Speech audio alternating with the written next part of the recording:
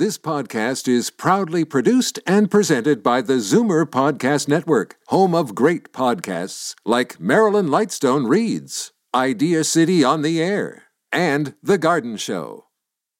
You're listening to an exclusive podcast of Fight Back on Zoomer Radio, heard weekdays from noon to 1. You're listening to an exclusive podcast of Fight Back on Zoomer Radio, heard weekdays from noon to 1. Good afternoon and welcome. Well, we were all set to devote the lead here on Fight Back on the terror threat that police averted yesterday. But first, we have to deal with the explosive developments in the last hour. As you just heard on Bob's News, you can now watch or listen to the video that touched off the biggest political scandal in Toronto's history. It is the infamous cell phone video of the late Rob Ford smoking crack cocaine. By the way, what you heard was a very heavily edited version to remove some of the expletives in that video. And it's the video that the former mayor tried to deny was real until he finally admitted to cocaine use in May of 2013.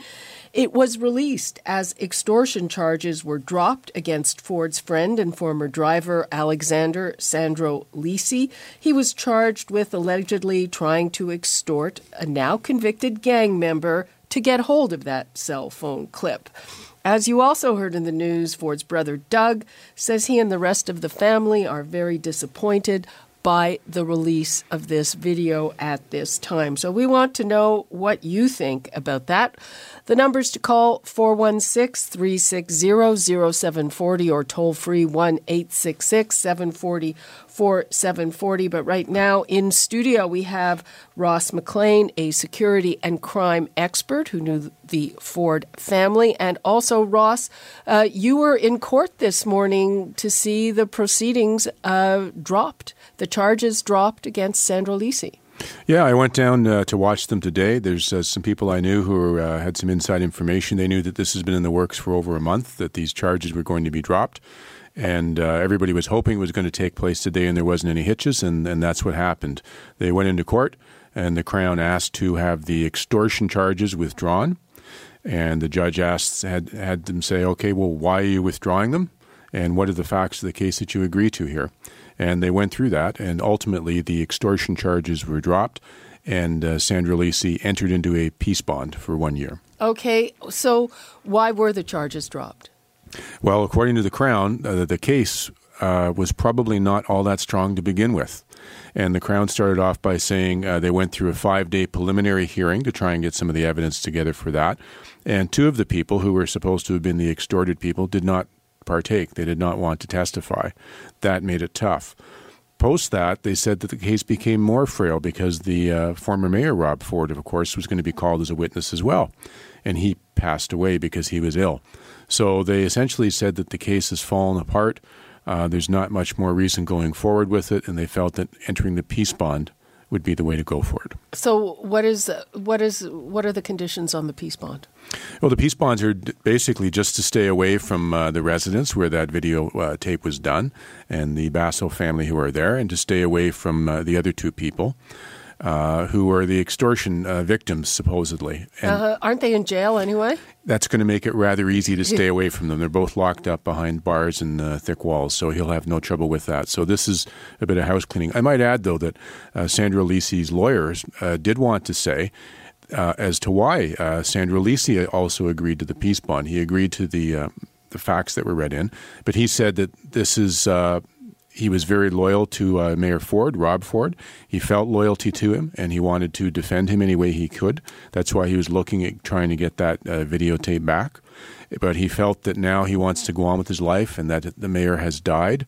There's no really a friendship to defend there anymore. So for him, it's the easiest also just to enter into the peace bond and move forward with his life. And try to. He's had a hard time of it. Yeah, well, his lawyers have actually said that. They went out and they spoke outside the courthouse after, and they said, look, millions of dollars were spent on this Project Traveler to bring a lot of people into it with not a lot of charges in it. Like all of the charges against Sandro Lisi were dropped. There were never any charges against Mayor Ford.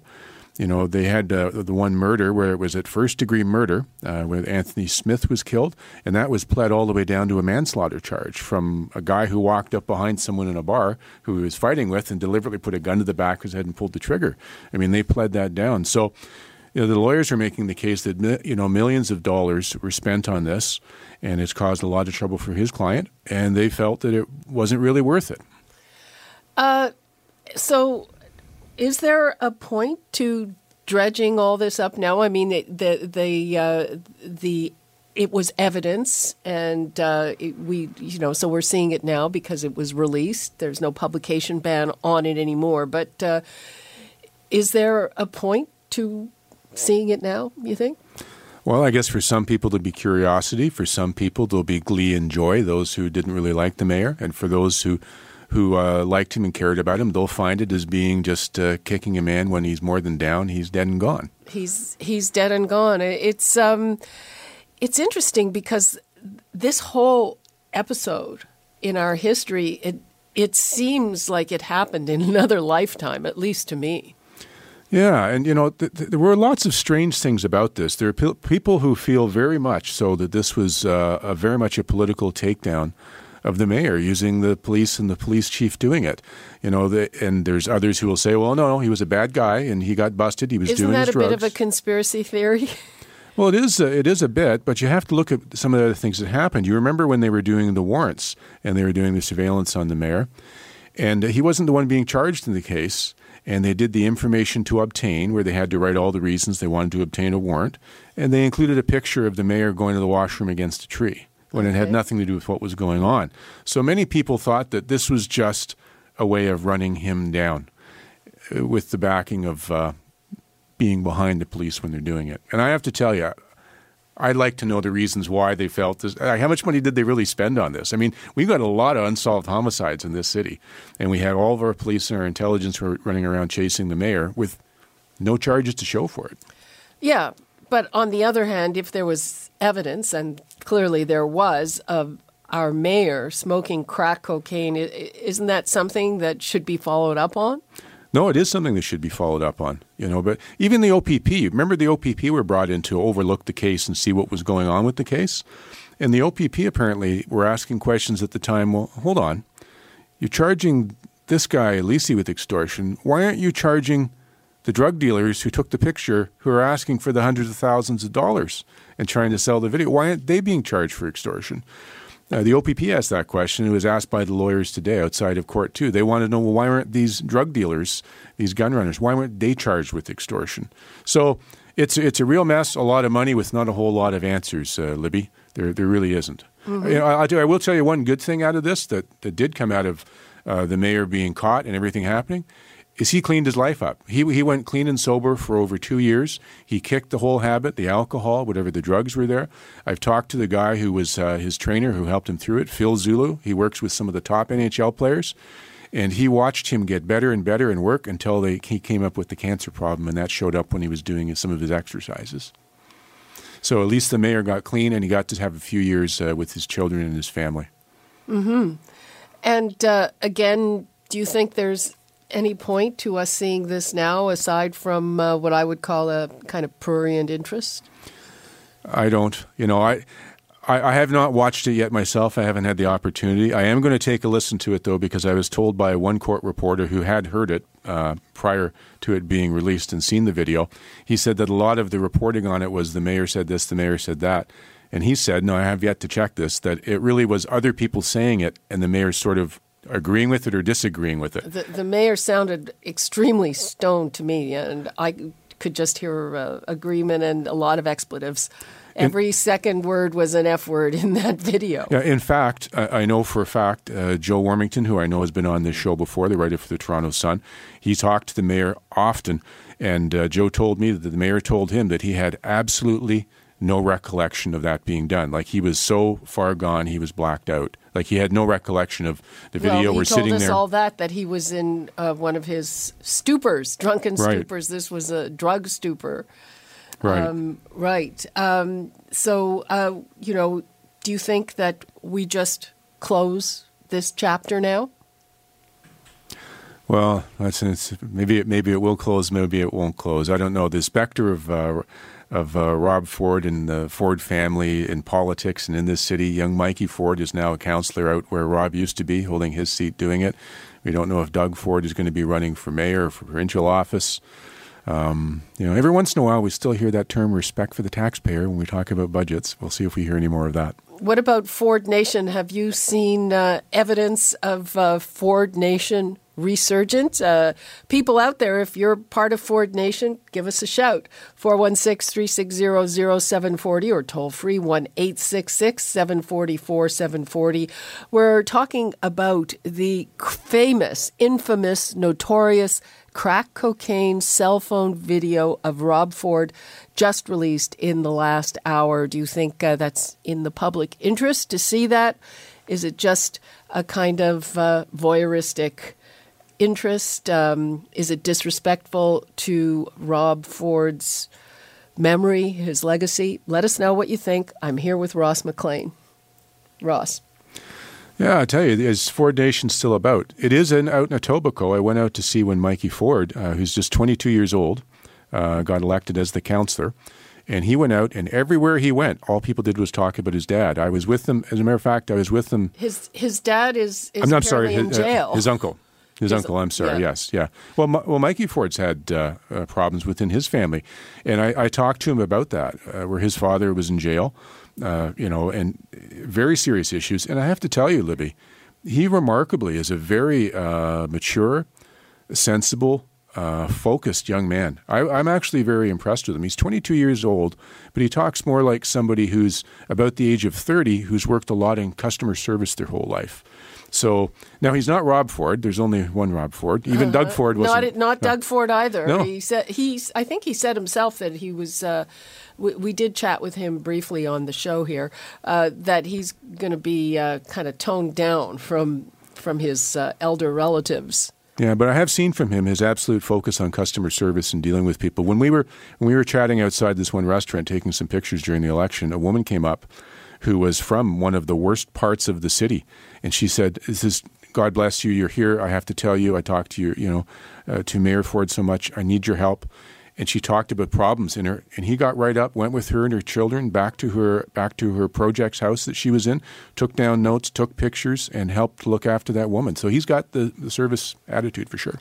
Okay, let's take a call. We've got Ed in Toronto. Hi, Ed. How are you? Fine. How are you? Oh, pretty good.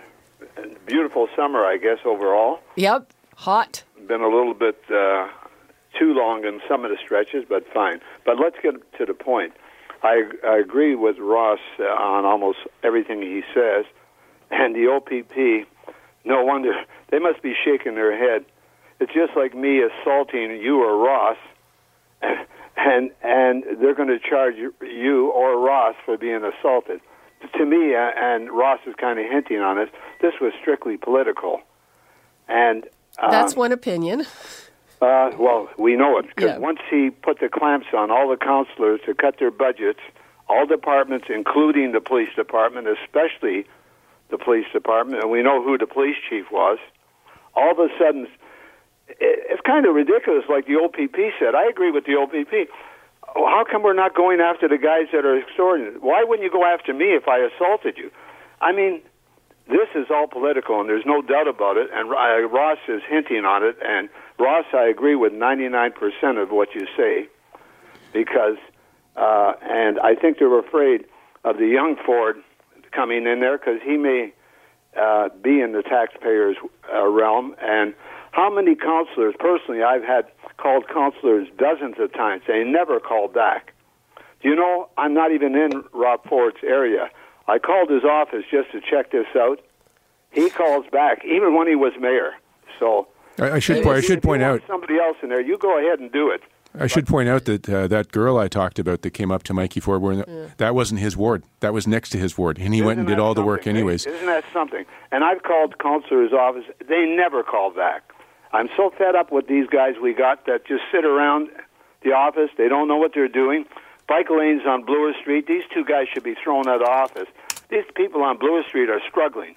Just one thing after another like that. Okay, Anyways, Ed. that's my opinion. Okay, Ed, thanks for your opinion. Bye-bye.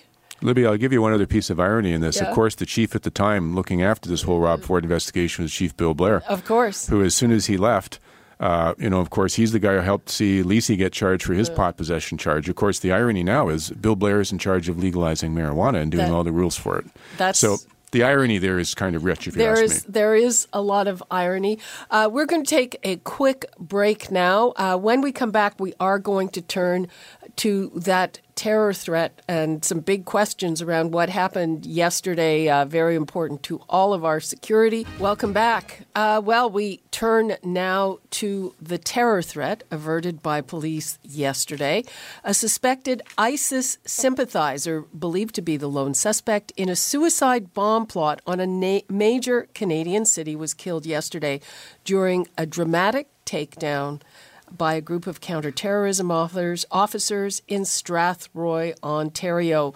He's identified as Aaron Driver, 23. He was killed inside a home in Strathroy, and he was well known to Canadian intelligence and police officials for his support of an Islamist terrorist group. I mean, he brought this attention on himself. He was posting about it on social media. We even heard I found this incredible, this interview he gave to the CBC, which they ran, where he justified the attacks on Parliament Hill. Now, according to the information, he was going to carry out a big suicide attack at rush hour yesterday, most likely at Union Station. I found a few things about this, Ross, kind of interesting, and it was that I thought there was more information than we usually get about it. And I know for obvious reasons we usually don't hear about terror threats we don't hear about the successes. But this one, to me, also, it was kind of low-hanging fruit. I mean, this guy was known. He was easy for them to follow because he didn't make any kind of effort to cover his tracks. Yeah, well, there is many interesting things about this case. As we've talked about before, many of these terrorists, when they do carry something out, we find out after the fact that the police, in fact, did know who they are. The police have, in fact, approached them before. They've had them documented. That happened even in the case in Quebec where Patrice Vincent, the soldier, was ran down in Quebec. The man who did that, the RCMP were engaged with him, tried to counsel him, tried to get him out of radicalism. So this is another case where we have a person who's radicalized, who came on the police's radar. And I have to say, I give a lot of credit to the RCMP that they started to use those terror peace bonds, and they started to do that. They were sort of hesitant to do it before, and I complained about that after the Quebec one, because these people need to be looked at. Can you explain to us what those terror peace bonds are? Yeah, if the police have reasonable and probable grounds to believe that you may partake in some sort of terrorist activity, or that you may support a terrorist organization, or you encourage terrorism, that they can go and lay a peace bond on you. You have to come into court, and they'll say why there should be a peace bond that says you can't do certain things or go to places. Can't use your computer? Yeah, I actually talked to a lawyer about that outside the courtroom today. I'll digress on that for later. But these peace bonds are at least a step in the right direction. I'm going to tell you something funny about this case, though, about this Aaron Driver. He came on the radar for the police after the Parliament Hill killings, when he went on there praising the Parliament Hill shootings. I'm sorry. Yep. When he was up there for doing it. So he came on the radar, kept on doing it, kept on offering support for ISIS. The police finally arrested him and were going to charge him. And now they let him out on bail, pending this. Now, when he was out on bail, he had heavier conditions on him and an ankle bracelet. Up until he had his peace bond hearing this February. They argued in that peace bond hearing to take the ankle bracelet off of him. And the Who's judge, they? His defense lawyer. Yeah. His defense lawyer. They said they thought this was unreasonable to do. So that came off. They still had the conditions on that he couldn't use a cell phone or a computer, but they were coming off at the end of this month because they said, school's going back in and maybe he wants to go to school, so he'll need that. But he also was ordered to live in this home in Strathroy, where the people of Strathroy are just beside themselves, wondering how they didn't know about this. Is that a family member's home?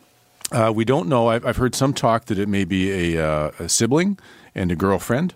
We'll find out more about that perhaps from the police press conference. Interesting, his father, who I think lives in Winnipeg, was quoted as saying that he wasn't surprised, and I don't like to attribute these kinds of things to somebody's upbringing, but apparently, he bounced around as a kid. His mother died when he was very young, and the father said not surprised. Yeah, the father's retired military, and he said he has no problem with what the police did, the fact that the police killed him. He said they gave him lots of chances to give himself up. He says he's horribly disappointed, but he thought his son would end up this way. But to your point about these people who get turned radicalized, because he's a Canadian, he's here. He's a convert to Islam. Yeah, he's a convert. And so what they look for when they're radicalizing people is people who are easily influenced, people who are looking for an identity, people who are looking for something to cling to. And he went through the classic radicalization. When he got involved with it, he changed his name to a Muslim name. He started to grow the Muslim facial hair, and he started talking about the more radical beliefs of Islam. So he's exhibited all the classic signs. Okay. Ross, we are going to have to wrap things up there because we're going to be turning to another subject important for people's health. Ross McLean, thank you so much, as always, for some very interesting information, and thanks a lot. See you soon. Thank you, Libby. Bye-bye. You're listening to an exclusive podcast of Fight Back on Zoomer Radio. Heard weekdays from noon to 1. You're listening to an exclusive podcast of Fight Back on Zoomer Radio. Heard weekdays from noon to 1. You're listening to an exclusive podcast of Fight Back on Zoomer Radio. Heard weekdays from noon to 1. You're listening to an exclusive podcast of Fight Back on Zoomer Radio. Heard weekdays from noon to 1. This podcast is proudly produced and presented by the Zoomer Podcast Network, home of great podcasts like Marilyn Lightstone Reads, Idea City on the Air, and The Garden Show.